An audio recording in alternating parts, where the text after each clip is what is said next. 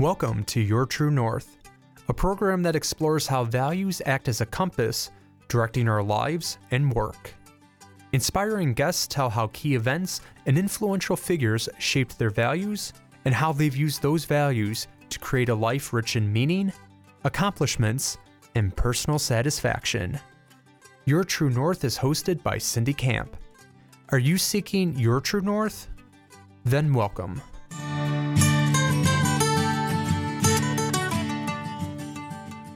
How does a human being take some of life's most difficult circumstances and use them, not only for good in his own life, but also for good in the lives of others? My guest on Your True North today, Dr. John Shinsky, grew up in an orphanage, but he went on to have a distinguished career and is now himself the founder of an orphanage in Mexico, as well as being an associate dean at Grand Valley State University. It's my great honor to welcome you today, Dr. John Shinsky. Thank you. It's great to be here. So I want to ask you, first of all, about your own childhood.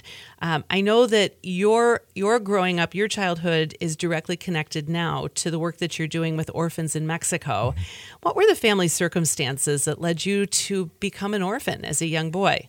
Well, I lived in Lorain, Ohio, which is a small town outside of Cleveland, Ohio. We lived in a very tough area, and my father died when I was 8 years old. And because of the circumstances in the community, and it was a tough area, my mom had to make a decision on what she needed to do with me because I was beginning to get into some kind of trouble. It wasn't bad, but you could see the path. And she went to the church and talked to the church, what's a good thing to do. And they made a recommendation that she consider putting me into an orphanage. So she chose to put me into Palmerdale Orphanage when I was at age 8. I didn't know exactly what was happening or what was going to happen, but it was at that moment where my life was completely changed. My mom, I had a little bag I carried out of the house, and my mom said, you'll probably come back. I thought I was going to come back, but I got in the car with these two guys and drove away, and I looked out the back window of the car and saw my house go, and then that was it. My life changed. I went into the orphanage at age 8. I was with all kinds of kids similar to me, and it was actually, while you think it was a very tough and bad thing, it was really a great thing. It was the beginning of my journey, of which I really, cherish. It was difficult, but it was special. And so from that point on, I was at the orphanage for about 3 years, and then I ended up having a family that wanted to put me into be part of the foster family with them. So I went into a foster home, and it was at that time that I ended up having a great opportunity to go to a Catholic elementary school and then a Catholic high school, Cleveland St. Joseph High School, and that experience in itself changed my life also, because that was where some big transformations took place. When I originally went to the elementary school, for example, in the orphanage, the toughest kid rules. So if someone says something to you or something, you can just punch them out, and that's it. And even I had nuns that took care of us in the orphanage with all of us, and they say, "You want to duke it out? Go downstairs. We'll put the gloves on." But I ended up going into the school, and with all these characteristics that I learned at the orphanage, that was our culture. I ended up getting in a fight, doing this, doing that, and got thrown out of school. And I couldn't understand why, but that was the culture I was in. And it was a culture I came from, going all the way back to when I was at my home in Lorain, Ohio. My dad married my mom, who was very young. There was a big difference in it. His first wife died, but he had 7 other children before me, and several of them were having trouble with the law and things like that. And that's what turned it around for me to be able to go to the orphanage. But I came with that kind of street background into a very, conservative community, and it took some time. Even my foster parents at one point felt that maybe it would be a good idea for you to go back to the orphanage. And I agreed. I wanted to go back to the orphanage. So that's so interesting, because I think most people's idea about an orphanage would be that, it would be a place you wouldn't want to have a child, have to grow up. But it sounds like you had a lot of positive experiences there. I did. It was different, but, I did have positive experiences there. It was tough. Yeah. But there was a lot of things emotionally that I think the nuns helped us get through.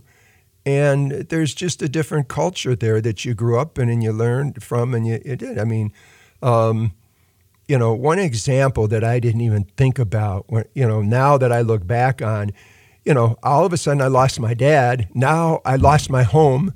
Now I lost my mom. Now I lost everything. And the nuns picked up on that. I mean, they know that children come there with a lot of needs. And one thing, again, there were many, many things in my life that have changed my life and refocused my life. And this was one of them, when a nun took me aside and she says, I want you to come with me. And she says, I want you to write, have you had a chance to say goodbye to your dad? And I thought, no, I didn't have a chance to say goodbye to my dad. Did he die suddenly? He died, yeah. He died of a heart attack and dropped, and that was it. And she says, well, I want you to write a final letter to your dad, So I wrote a final letter, and she ended up putting it in a balloon and then let the balloon go so that it would go up, and then I would be able to deal with that. And to say goodbye, to have say some goodbye. closure. But I had no idea in me what I was dealing with. And so there were different experiences like that where there were people there to be able to help me through things. And as I've been in education for 40 years, and I've seen children from all different backgrounds, all different situations, and all different kinds of challenges. And there's tremendous educators and teachers and people that are working with children today. But for adults to be able to look into the lives of children and to be able to do something that touches their lives and changes their lives is the thing that the thing that makes a difference for that individual to make a difference. In other words, in order for me to make the differences that I'm making today, people impacted my life to be able to do that. One particular situation that really caused me to really think seriously about the future of my life. Yeah, tell us about that. Well, I ended up going to Michigan State University on a football scholarship because Cleveland St. Joe's was a great football school and sports school. I was a wrestler and a football player and track, and I got into that because I was having so many challenges in school that the social worker that came from the orphanage back to my foster family said, why don't you get him into sports? Get his energy into a direction. And that's what got me into sports. And ultimately being able, and coaches were fantastic, being part of a team was fantastic. And those things came together for me to end up getting a scholarship to Michigan State. So I played at Michigan State. I was with some great guys who were All-Americans and NFL Hall of Fame, All-American football player at Michigan State, yes. And I expected to play professional football. That was my goal. Well, I ended up getting knee surgery, and I ended up having 3 knee operations and 1 back operation. While you were still in college? Yeah. Wow. And I ended up still playing after that. So my expectation was going to the NFL. And at that time, there was another world sports football team that came out to the World Football League, and the NFL is not going to take you if you have that many injuries and so on. So the World Football League offered me a contract, and they wrote into my contract that if your knee gets hurt, it's due to previous injury, and we don't have to pay you. And I made my mind up at that time that I was going to go ahead and go into education, and I'm not going to play football because I'd get even more damage. I wouldn't be able to walk by the time I'm 30. Sounds like a good decision. Yeah, it was a great decision. Then I went back. I decided at that point, you know what, I need to go back and reconnect with my life. So I went back to the orphanage that I came from in Parmadale, and I looked at the kids there, and I looked at the environment, and I walked out, and I said, dear God, I've been blessed with being in the orphanage. I've been blessed with a foster home, blessed with an education. I'm going to college. Someday I want to build a home for kids just like me. But I went to the orphanage and I said, you know what, I want to build a home for kids like me. Yeah. And then, I prayed and thought about it, and I did all these kinds of things to see. I did all kinds of service work to get me in that direction. But there was one other thing I needed to do that was pretty challenging for me, and that is I needed to resolve some things with my mom, which I haven't seen her, ever since we left. So she didn't visit you at the orphanage? No, you didn't have much contact? Once or twice. Okay. But I understand later why. Okay. But I ended up going back to my home where I was. My mom had no phone, had nothing. Our family rented it for 100 years. I knocked on the door. I re-met my mother. I talked to her, and I said, look, you know what? I'm going to put a phone in your house so we can stay in touch and things like that. And then I went back home. So then one night, I said, you know what? I need to ask a question to my mother that I need an answer to. And there's no answer that would be able to allow me to feel good about it. So I called her and I said, Mom, why did you give me up? And she wasn't a sophisticated lady or had quick answers to things. She just talked right from the heart. And she says, I gave you up because I loved you more than I loved myself. And that in itself gave me a deep, deep message where I was concerned about how could a mother give up their child. And now I realized all those years that she wasn't part of my life and that she sacrificed for me to have a better life. And now I have a better life. And it was at that time I said, it's time for me to give back. I had a person who isn't a big hero and, gets all kinds of awards. This is a mother's love to sacrifice her life with her child to have her child be able to contribute back. Yeah, and as you're telling that story, I'm thinking you were so brave to ask the question, because I think I don't know if there's a deeper question than that question when you think about your story and being given up by your mother when you were a boy. Yeah. And I think for her to reveal to you how hard it was, but that she really did love you so much, she was willing to sacrifice her relationship with you. But I'm sure as she looked at your older half brothers, sisters, and didn't want you on the same path, where some of them were struggling with the law, and so, but. And many people around the world today make that decision for children. They make it all the time. And those are such heroes that they do that for their children. But that's what inspired me to be able to do something for others. At the same time, the one thing that I really wanted to happen to is I ended up getting my doctorate degree at Michigan State. And I thought, I'm going to invite my mother to come and see this. So my mother came to my graduation at Michigan State. She didn't have much, so I bought her a new outfit, got her hair done and everything, and she went to the graduation, and she met my foster parents, and then she went back home, and it was a pretty touching moment because it was a realization on her part that what she did made a difference, and on my part to be able to let her know that she did make a difference. So Sunday night, I called her after she got home to make sure she got home okay. And I called her and I said, Mom, I'm a teacher and I got a life insurance policy. And if something happens to me, I'll make sure you're taken care of. And she appreciated that. She said, and she probably never expected it because you had, left her life when you were a boy, and she probably just, didn't have much expectation that you would be even in touch, never mind really looking out for her and looking after her. Yeah, and she would never imagine that. I mean, how would your life end up, the decision you made end up having your son say to you, I'll take care of you. So I come home Monday, and I've got a message on my phone machine, answering machine, so I answer the message, and it's the coroner's office from Lorain, Ohio. They called and said, we want to let you know that your mother died of a brain aneurysm this morning. Oh, wow. So I had to drive back to Lorain, Ohio, and bury my mother. And this is right after you finished your PhD and she had seen you get the doctoral degree? Yeah. I buried her in the same outfit that I bought her to come to my graduation. And it was at that time, too, that I realized, here's a person who lived a whole life. And then you ask yourself, what did I do in my life that matters?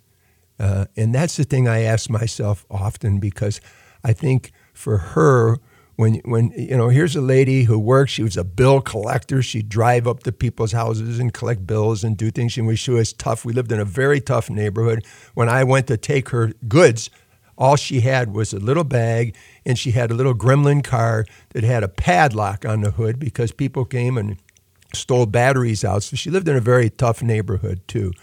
But for her to be able to see me graduate, and for her to be able to recognize the value of what she did to touch my life, I think was a fantastic gift for her. I'm so glad that I brought her to my doctorate ceremony.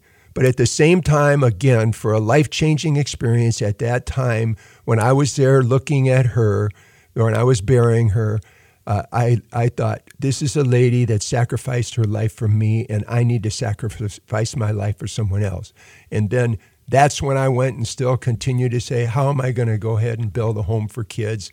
And then miracle after miracle happened for me to be able to do that and make it happen. Let's talk more about that in just a moment. I want to pause just briefly to reintroduce you.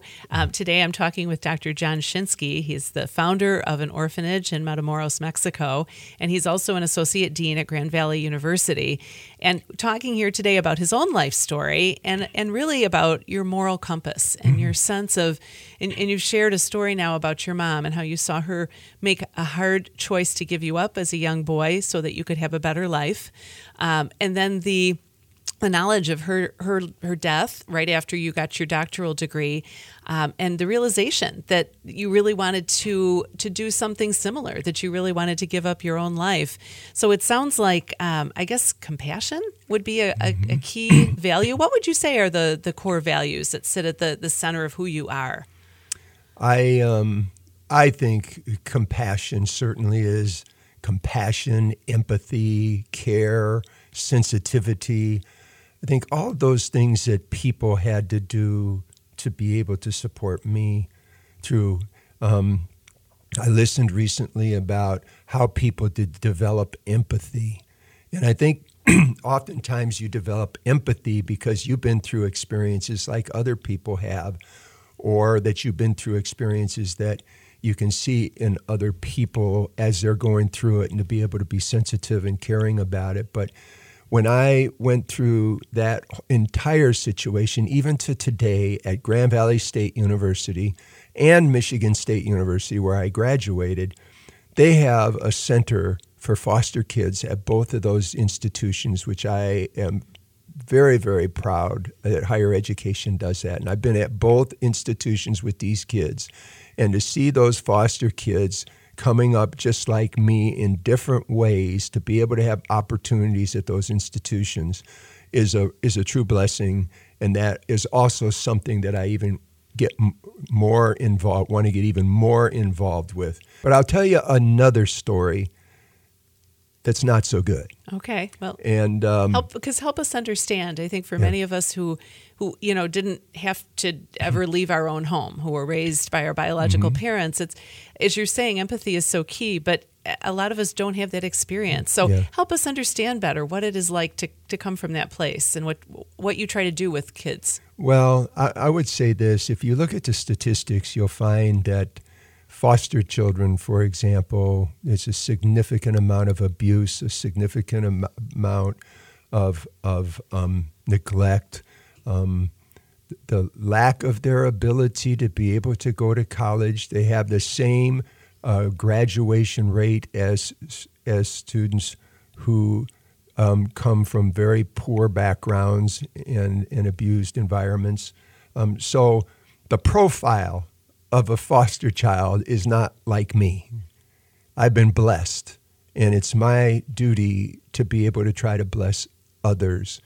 And I'll tell you a quick story. When I was riding my bike down to Mexico with my two buddies for the orphanage, there was different media groups that stopped along the way, and I did interviews just like this.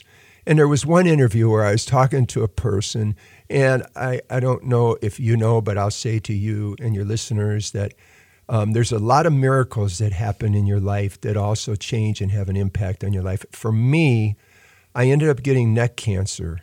So that was a year before I did the bike ride. And all of a sudden it stopped and changed my complete life again. And I in spite of that, I'm still going to ride the bike down to Mexico. Did you have the idea to do the bike ride before you were diagnosed with cancer? Yes. So you already had this idea. And I know you and two friends, former MSU football players. So the three of you ride. The plan is to ride the bikes and to go from Michigan down to Mexico and to raise money for the orphanage that you founded. Okay. And so I was riding my bike down to Mexico and ended up having an interview. And during the interview, the person said to me, "You know what, John?" He said, "It's really not fair that you got neck cancer." And I said, "Well, I appreciate the comment, but let me tell you this. Let me tell you what is unfair." It's a young man named Ricky Holland who lived in Lansing and was a foster child. This child's parents got into a battle between the two of them, a fight or something, and the police come to the house, and little Ricky explains the situation to the police. After the police leave, the father gets angry and ends up killing Ricky Holland. That is what you call unfair. That is the reality, one example of the reality of the challenges that foster children face that people don't see at all. And I've seen it. I've felt it. I've been in education for 40 years. I was a special ed teacher. I was a director of special ed in the Lansing Public Schools. I heavily am involved in the community. I've worked with incarcerated youth. I've worked with a lot of different young people where life was not fair for them.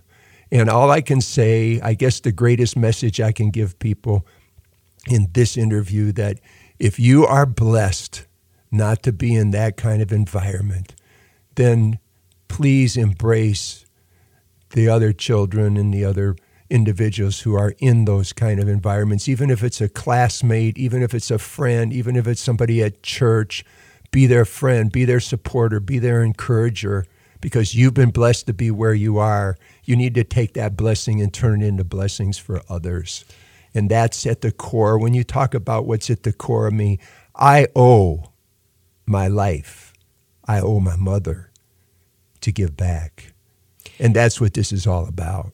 And the fact that it has enabled you to put something like a cancer diagnosis into perspective, so you can still see the bigger picture of all the, I think you're someone, we talk about the glass half full or the glass half empty. It's kind of a simple way to explain what we choose to focus on. Mm-hmm. You're clearly someone who just sees blessings and sees the goodness. I know you're not denying that there have been hard things in your life, but I think you're so able to point out all the things that have helped you, succeed, and how many children really struggle and don't necessarily have a good orphanage to be in or a healthy foster home, someone who really looks out for them, and how much more many of us could be doing.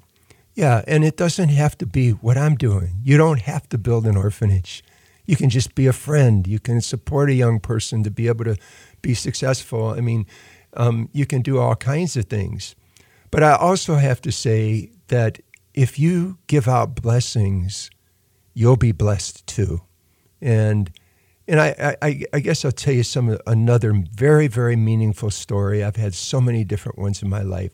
When I was a director of special ed in Lansing Public Schools, my assistant or secretary was Geraldine Richardson, who is a pastor of a church in Battle Creek, even right now, the original Church of God. She was building the church at that time. This is 25 years ago.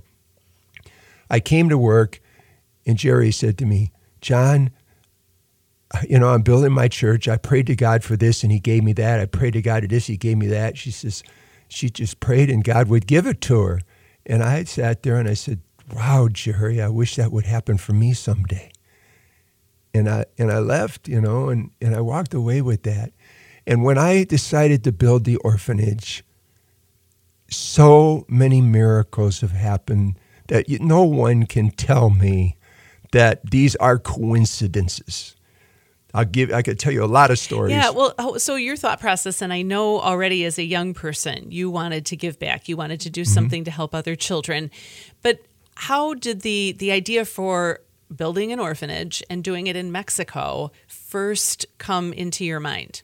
It was a miracle. Again, this is what I said. I did not know. I prayed to God to say, God, show me what I can do to be able to serve. All I prayed for is that I wanted to be able to build a home for kids like me. And that was in an article in 1983 that I can show you. So anyways, I was doing consulting around the country. I wrote a couple of books on working with children with disabilities in schools and so on and so forth. And I was doing consulting too on private time. And I was flying down to Brownsville, Texas, and I was on a plane sitting next to a young man. And, I didn't wonder what he was going to do. I said, what are you doing? And we got into a conversation. And he says, well, I'm going down to Mexico to work at an orphanage at spring break. And I said, really? And I said, will you send me something on it? And he sent me something on it. I took that information and I went down to Mexico where he sent this information for me to see. And I went there and I met with the people and I got a chance to see what they were doing. And I said to them, what can I do to help you? Thinking that they're going to say food and clothing and things like that. And they said, we need a new orphanage. And it was at that time of why that became Mexico. That became my connector. I don't even know anybody in Mexico. I didn't even know Matamoros, Mexico existed. So when someone says, John, how did you decide on Mexico? God decided on Mexico for me. And that was it. And I knew nobody. I went into Mexico. I helped those people with 3 or 4 buildings. And then I was done with it. They can have it. And then a businessman, Mr. Ramiro Gonzalez, called me from Mexico. And he says, listen, I really appreciate what you've done down here in Matamoros. If I donate 17 acres of land, will you build an orphanage? And I said, yes. And it was at that point when now all of a sudden I got the land. And then I'm down there now. So now I've got the land. I have nobody, just my wife, and that's it. Yeah, your wife Cindy's the co-founder, right? Yeah. So I take Michigan State students down, and I do. So I have some Michigan State students down there, so I take them over to South Padre Island, as a break, which is a big spring break place. And I go into a restaurant, and the young man in the restaurant says to me, he looks at me and he says, are you from Michigan State? And I said, well, yeah, I had the shirt on. It says Michigan State. He says, well, our owner's from Michigan State. And then I ended up connecting with Tom Hansen, who is the owner of the restaurant that helped me get into that community. And then I had a person that I connected over in Mexico. And then I had both, with the connections, which got me the connections to get me underway in Mexico and get the orphanage. So when someone says to you, you have to have the money, you have to do this, you have to do that, take your passion, take your dream, and go with faith and make it happen. And that's exactly what we did. Yeah. So my wife and I were building down there, and my wife, Cindy, says to me, John, we don't have the money to build this orphanage. So you must have had some funds, but not enough. It took our personal funds we had, and it was not enough, not even close to enough. So I said, yeah, I understand, Cindy. So we come back home, and I have $4,000. I take the $4,000 and I invest it into a penny stock. I've never done it before. I've never done it again, but I did it at that moment. In 4 days, $4,000 became $65,000. Wow, that is also a pretty extraordinary thing. I took the money, I gave it to the Capital Region Community Foundation. That's where we put our money. And that is the seed money that started us building our homes, which then gave me the opportunity to be able to say to people, look at what we're building. I'm over on one hand, I'm showing them dirt and saying someday there's going to be an orphanage here. And we don't have the money to do it, but there's going to be an orphanage. Yeah. Now I've got money. Now I've got this. And that started it. So then, not too long after that, Cindy and I were at a Knights of Columbus event in Lansing. And all of a sudden, the big prize at the end is a financial prize. And all of a sudden, here comes the numbers. And I say to Cindy, those are your numbers. And that was a $5,000 win that she got in order to help support the orphanage. So she put that into the Capital Region Foundation. Then now my friends, and now everybody's getting a chance to see what we're doing. We're taking people down there. I've got a tremendous support. My best friend, a couple best friends that played football with me, Kelly Dean, who now is in the Lansing area. He owns Dean Transportation, and he's just a phenomenal person. God's blessing to me. And Joe DeLamielleure, who played in the NFL, was an NFL Hall of Famer. He blocked for O.J. Simpson and that whole team for the Buffalo Bills. And my other buddy, L.J. Bowron, who played football at Michigan State and had injuries, but he ended up riding a bike down to Mexico with me, and he became the director of the Secret Service for the United States. So these are people that I came up with because my mom gave me that opportunity to be able to go to a good school. I ended up getting a football scholarship. Now I'm in a great team. Now I got great lifetime friends that pull together and help me with this orphanage, and they all become part of it. Michigan State, Coach D'Antonio, Coach Izzo, all become part of it. Terry Bradshaw comes to a big event, and Coach Perlis. So now I've got this family of people who have centered around our home and building this orphanage for kids who were like me at the beginning. So they all became part of it, but I was blessed. Well, as you're saying this, I'm thinking about a guest who was here recently, and Kurt Verbeek, who works at Calvin College, and he runs their Justice Studies program with his wife, Joanne Van Engen. And he said one of their colleagues down in Honduras, where they do a lot of their work, always says, if you want to make changes, you need a good team. And it sounds like you have an exceptional team, but you also have balanced with the group of people you work with is your own internal sense of what you want to do, your faith in the possibility of doing something big like this. So you've had your own sort of driving force inside of you, coupled with all these people who've been able to help you in different ways. Yes. And to tell you the truth, and because I didn't go into professional football, means I don't have the core friends like this. But believe it or not, with Joe DeLamielleure, who's an NFL Hall of Famer, we came together. This will be the 6th year this year that we're holding another NFL Legends golf outing in Chicago, where we bring in all kinds of NFL Hall of Famers and players, Too Tall Jones and just Lem Barney and Dave Casper and Joe DeLamielleure, just a lot of different players, 22 different former NFL players who are getting together to support our orphanage in Mexico. And again, it's God's connector that has put all these resources around you to be able to make a difference. Yeah. And then even beyond that, I'll give you another quick example. When I was down at the orphanage, I'm getting ready to leave. And orphans run, you've been so kind yourself to be able to contribute to the organization we belong to now, Nuestros Pequeños Hermanos, which is NPH, yes, and NPH International. So I'm leaving the orphanage, and my head of the orphanage says to me, John, you know what? The kids are wearing out their shoes quicker than what we thought. I'm getting ready to leave the orphanage, and Julio says to me, John, the kids are wearing out their shoes. And I said, oh, okay, well, I'll help you. Don't worry about that. I'll take care of it.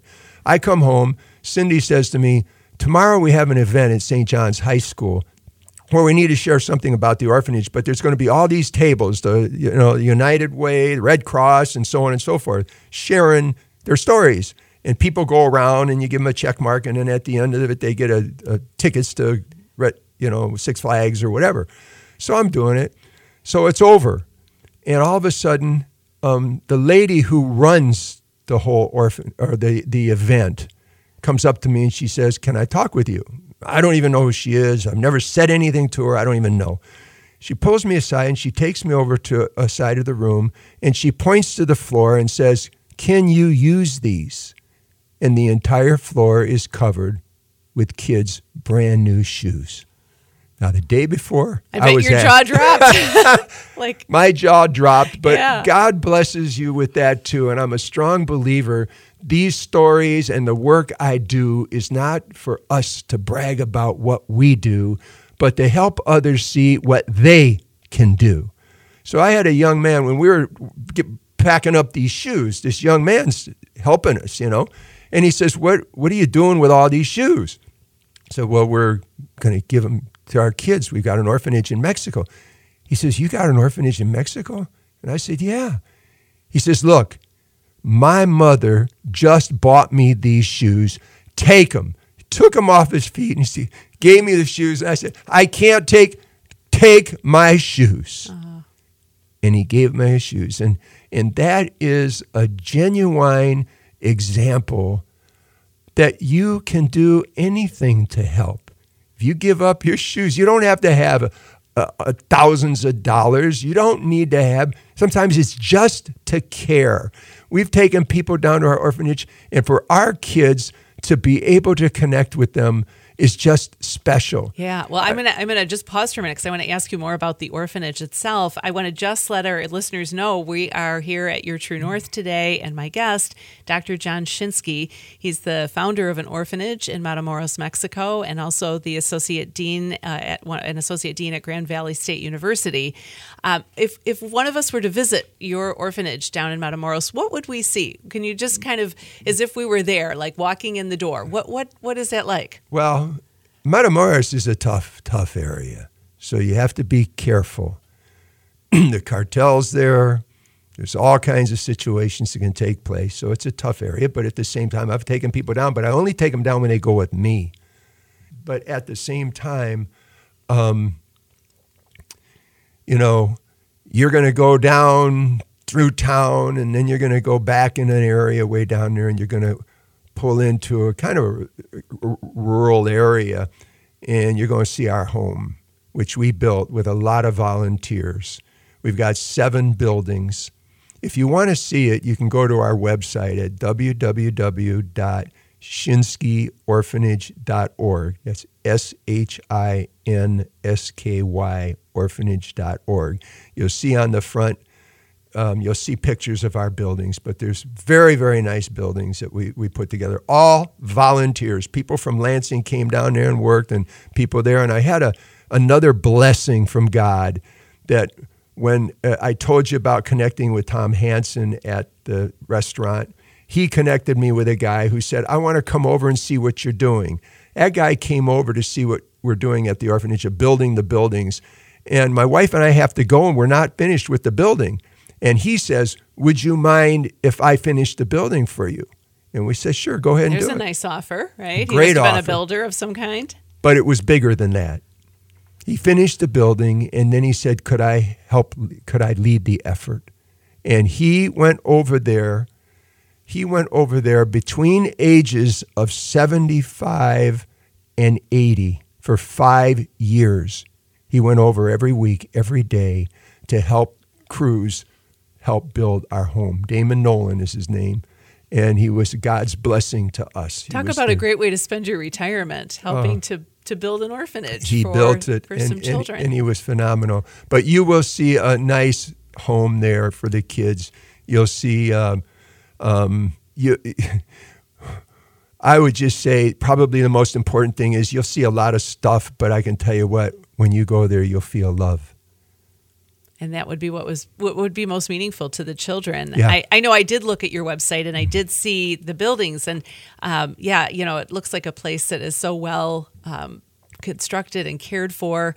But yeah, I think more than anything, it's the atmosphere of a place. Yeah. And I wonder if you'll tell us about some of the children there. They're beautiful children. I mean, they come from very tough areas. I can show you other pictures of our first 9 children when they came there. I went down to Matamoros before building to see areas where it was tough for kids, and it was very tough. My wife Cindy had 2 children before we were married. She was married before, and I took one of them, Justin, down there. He was 12 years old at that time, and I took him and his 2 buddies down there with me to build. We built a home for the poor where there was a family that was in an 8x8 like smaller than a garage. I mean, it was just like that. They had 4 kids and 2 parents living in that. We ended up building them a 16 by 20 house. And I wanted to use those young men to see how kids could work down there.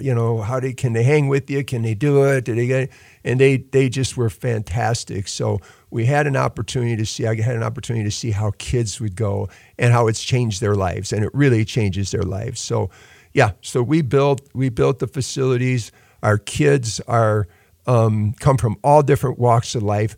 But the interesting thing is, and this is what happened at our orphanage when I was in Palmdale, was you become a family. You become a family yourself.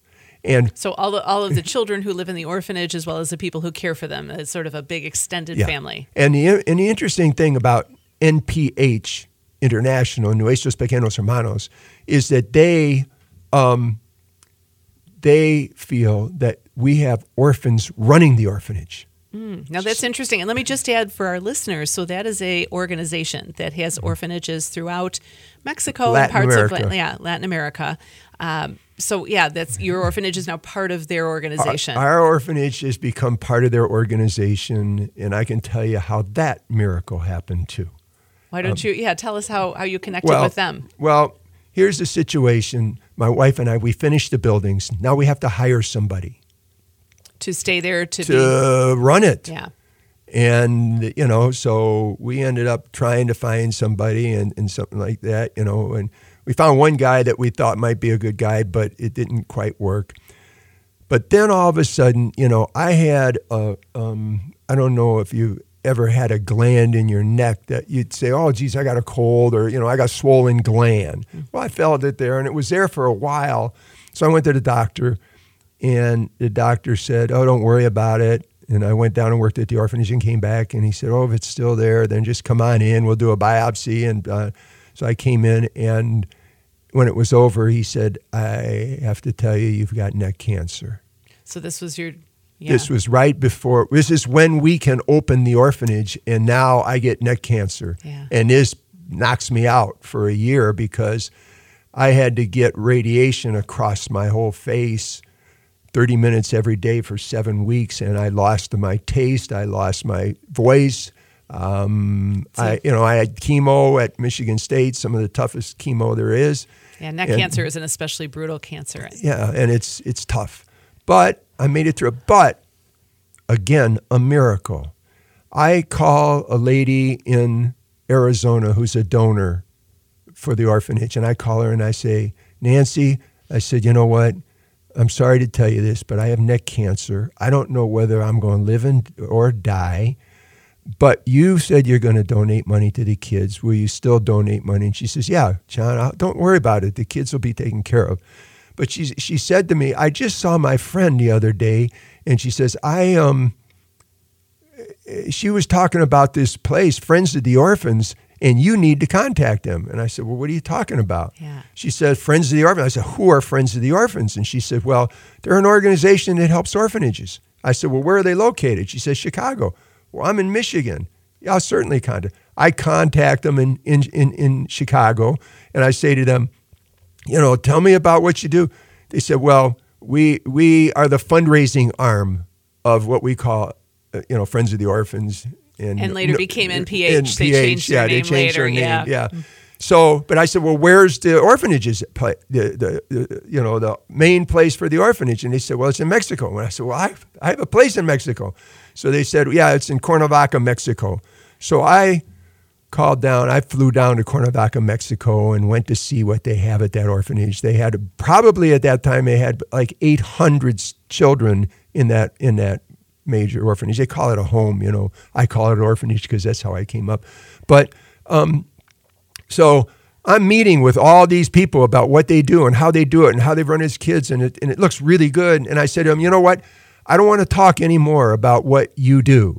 I want to talk about what we can do together. And they said, well, John, we've never done that before. You're going to have to talk to Father Phil. So, okay. So I talked to Father Phil. I said, Father Phil, you know what?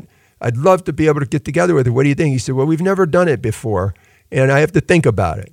And I said, look, Father Phil, I'm a former orphan. I've got 7 buildings built in Matamoros, Mexico. You served children throughout Latin America in 9 different countries. Matamoros is a place that fits within what you do. So he came back. He said, give me a day or two. He comes back and he says, John, I tell you what, we'll join with you. We will run the orphanage for 3 years and work with you, but you have to raise all of the money. Well, I thought that's a great deal because I have to raise all the money anyway. Yeah, and in the meantime, you need somebody to help you out on the ground in Mexico. Yeah. So we got together for 3 years, a perfect relationship. And ever since, I go down there, this is my 10th year, I get down there on an average of every 8 weeks. I'm down there all the time. We became very good partners together. And now, as I indicated before, I am the chair of the NPH National Board in Chicago. But again, oftentimes people think that because something happens to them or something didn't go the way that I thought it should go, does not deter you from your mission and your passion and your ability to make a difference. As a matter of fact, you might become aware of the fact that that might be a stepping stone to get closer to what you want to accomplish. And that is what happened for me. Yeah. I'll go through neck cancer 10 times more if I can serve my children like we're serving children now. I see kids that are alive every day that could have been dead very easily. I see kids that came to us without hope, and now they have hope. They came without opportunities, but now they have opportunities. But the blessing about this too is right now, this is our 10th year. We now have 17 high school graduates. We've got kids that are now helping other kids. And these are young people that are going to go into community and change lives in the future because they're, as you indicated before, compassionate, empathy, all of these things that they develop because others invested in them and provided them with the insight on what really is compassion, what really is sacrifice, what really is giving back. And if you've got a blessing, I don't care where you came from, whether you came up in the streets or you came up wealthy. It isn't a matter of how you came up. It's a matter of what you do with what you have. I love that thought. That's a really beautiful idea. We have just a few minutes left, and I want to just again remind our listeners, you're tuned in, you're listening to Your True North. Today I'm talking with Dr. John Shinsky. He's been talking about an orphanage that he founded with his wife Cindy down in Matamoros, Mexico. He's also a dean at Grand Valley State University. Just a couple of other questions for us. I know I asked you about the children, and you've talked about some of them now finishing high school. Mm-hmm. I think you also asked them to do some kind of service at the time that they are 17, 18 years old, that they work with their, either with your orphanage or other places? Right. These children, when they graduate from high school, they're required to do 2 years of service. You could do 1 year of service, but if you do 2 years of service, we do everything we can to either help them pay for college or pay for vocational school. So they get that opportunity, which it becomes an equalizer. And this is what I say to my children at the orphanage. You need to take advantage of this opportunity because this will be the life equalizer for you. When you're sitting in a classroom with other kids where they came from all different kinds of environments, you are getting an education which will equip you to be able to successfully integrate into a community and, most importantly, allow you the opportunity to contribute back to that community. And our kids know, and I've said it a number of times, but I love my children and our children love us.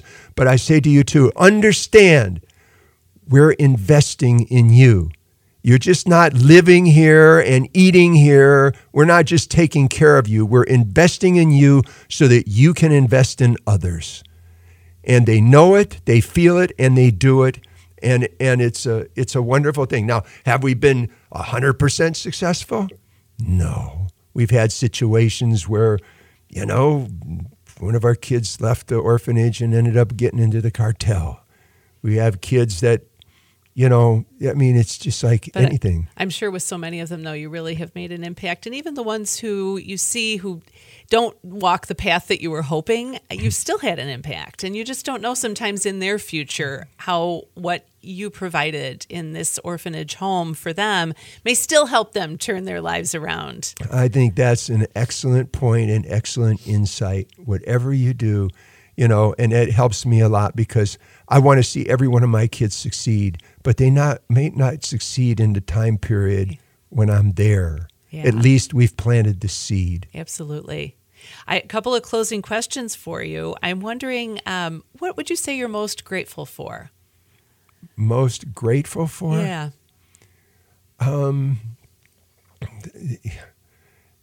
There's a lot of things that I'm most grateful for. And I guess I have to go back and say for my foster family, they gave me the opportunity to be able to have a home and to be able to get an education. It all started there. If I don't acknowledge that as the beginning, the ending isn't the same. And I know you're such a believer in education. You chose it as your career, and you've used it in all kinds of different ways, serving different populations. You mentioned incarcerated youth, young people with challenges, learning challenges, disabilities, and now orphans in Mexico. So you really have, from my point of view, such an incredible legacy. From your point of view, what do you hope is really the footprint that you're leaving on the world? My footprint is my children. That's it. I have to tell you, NPH was founded by Father Wasson. And if you talk to the orphans right now, who are men and women who are leading NPH. So the ones who've grown up in that they've environment grown up, and now serve. They all talk in honor of Father Wasson. He was a wonderful, caring man. He loved the kids. He gave them love. He built family. He did that. If I can be blessed, not to be a Father Wasson, but if I can be blessed by given the opportunity to be able to build a home for kids and instill that special blessing of them seeing me as a role model for them to be able to touch lives and impact lives in the future, that's it for me. I need nothing else. Yeah, that's it would be a wonderful legacy. Yeah, I just feel lucky that I've crossed paths with you and got to know more about your own experiences and the work that you're doing. My family has sponsored a young boy down at one of the NPH orphanages in another part of Mexico. Yeah. And just to know how excited you are about the work that you're doing down there is really meaningful. I didn't get to ask you much about the advice you'd give to young people who are charting their own path, say the students at Grand Valley State University or any college students, young people who are early in their work life and trying to figure out what is the way that they connect who they are as a human being and that moral compass with the work they'll do. Any thoughts about that? Well, the main thoughts that I have today is that what you do with this radio show and what you do with trying to contribute back to our society is extremely meaningful. I think that if you can continue to look at yourself every day and you can ask yourself, what in my life matters? What have I done to be able to make a difference? That's the value of who we are and why we're here and what we do. Well, I want to thank you for the work that you do with those children and here in West Michigan with the students at Grand Valley State University. I also want to thank you for all of the rich thoughts and the example that your life is for anyone who knows you. It's been really a delight to talk with you today, Dr. John Shinsky, Associate Dean at Grand Valley State University and founder of the City of Children Shinsky Orphanage in Matamoros, Mexico. I also want to thank our listeners for tuning in to Your True North. You can follow us on Facebook and Instagram at Your True North Podcasts. Twitter is at YTN Podcasts. You can subscribe to Your True North wherever you get your podcasts. Finally, our producer is Sean O'Melia, and I'm your host, Cindy Camp. Please join us again for another conversation about values as a compass for life's journey.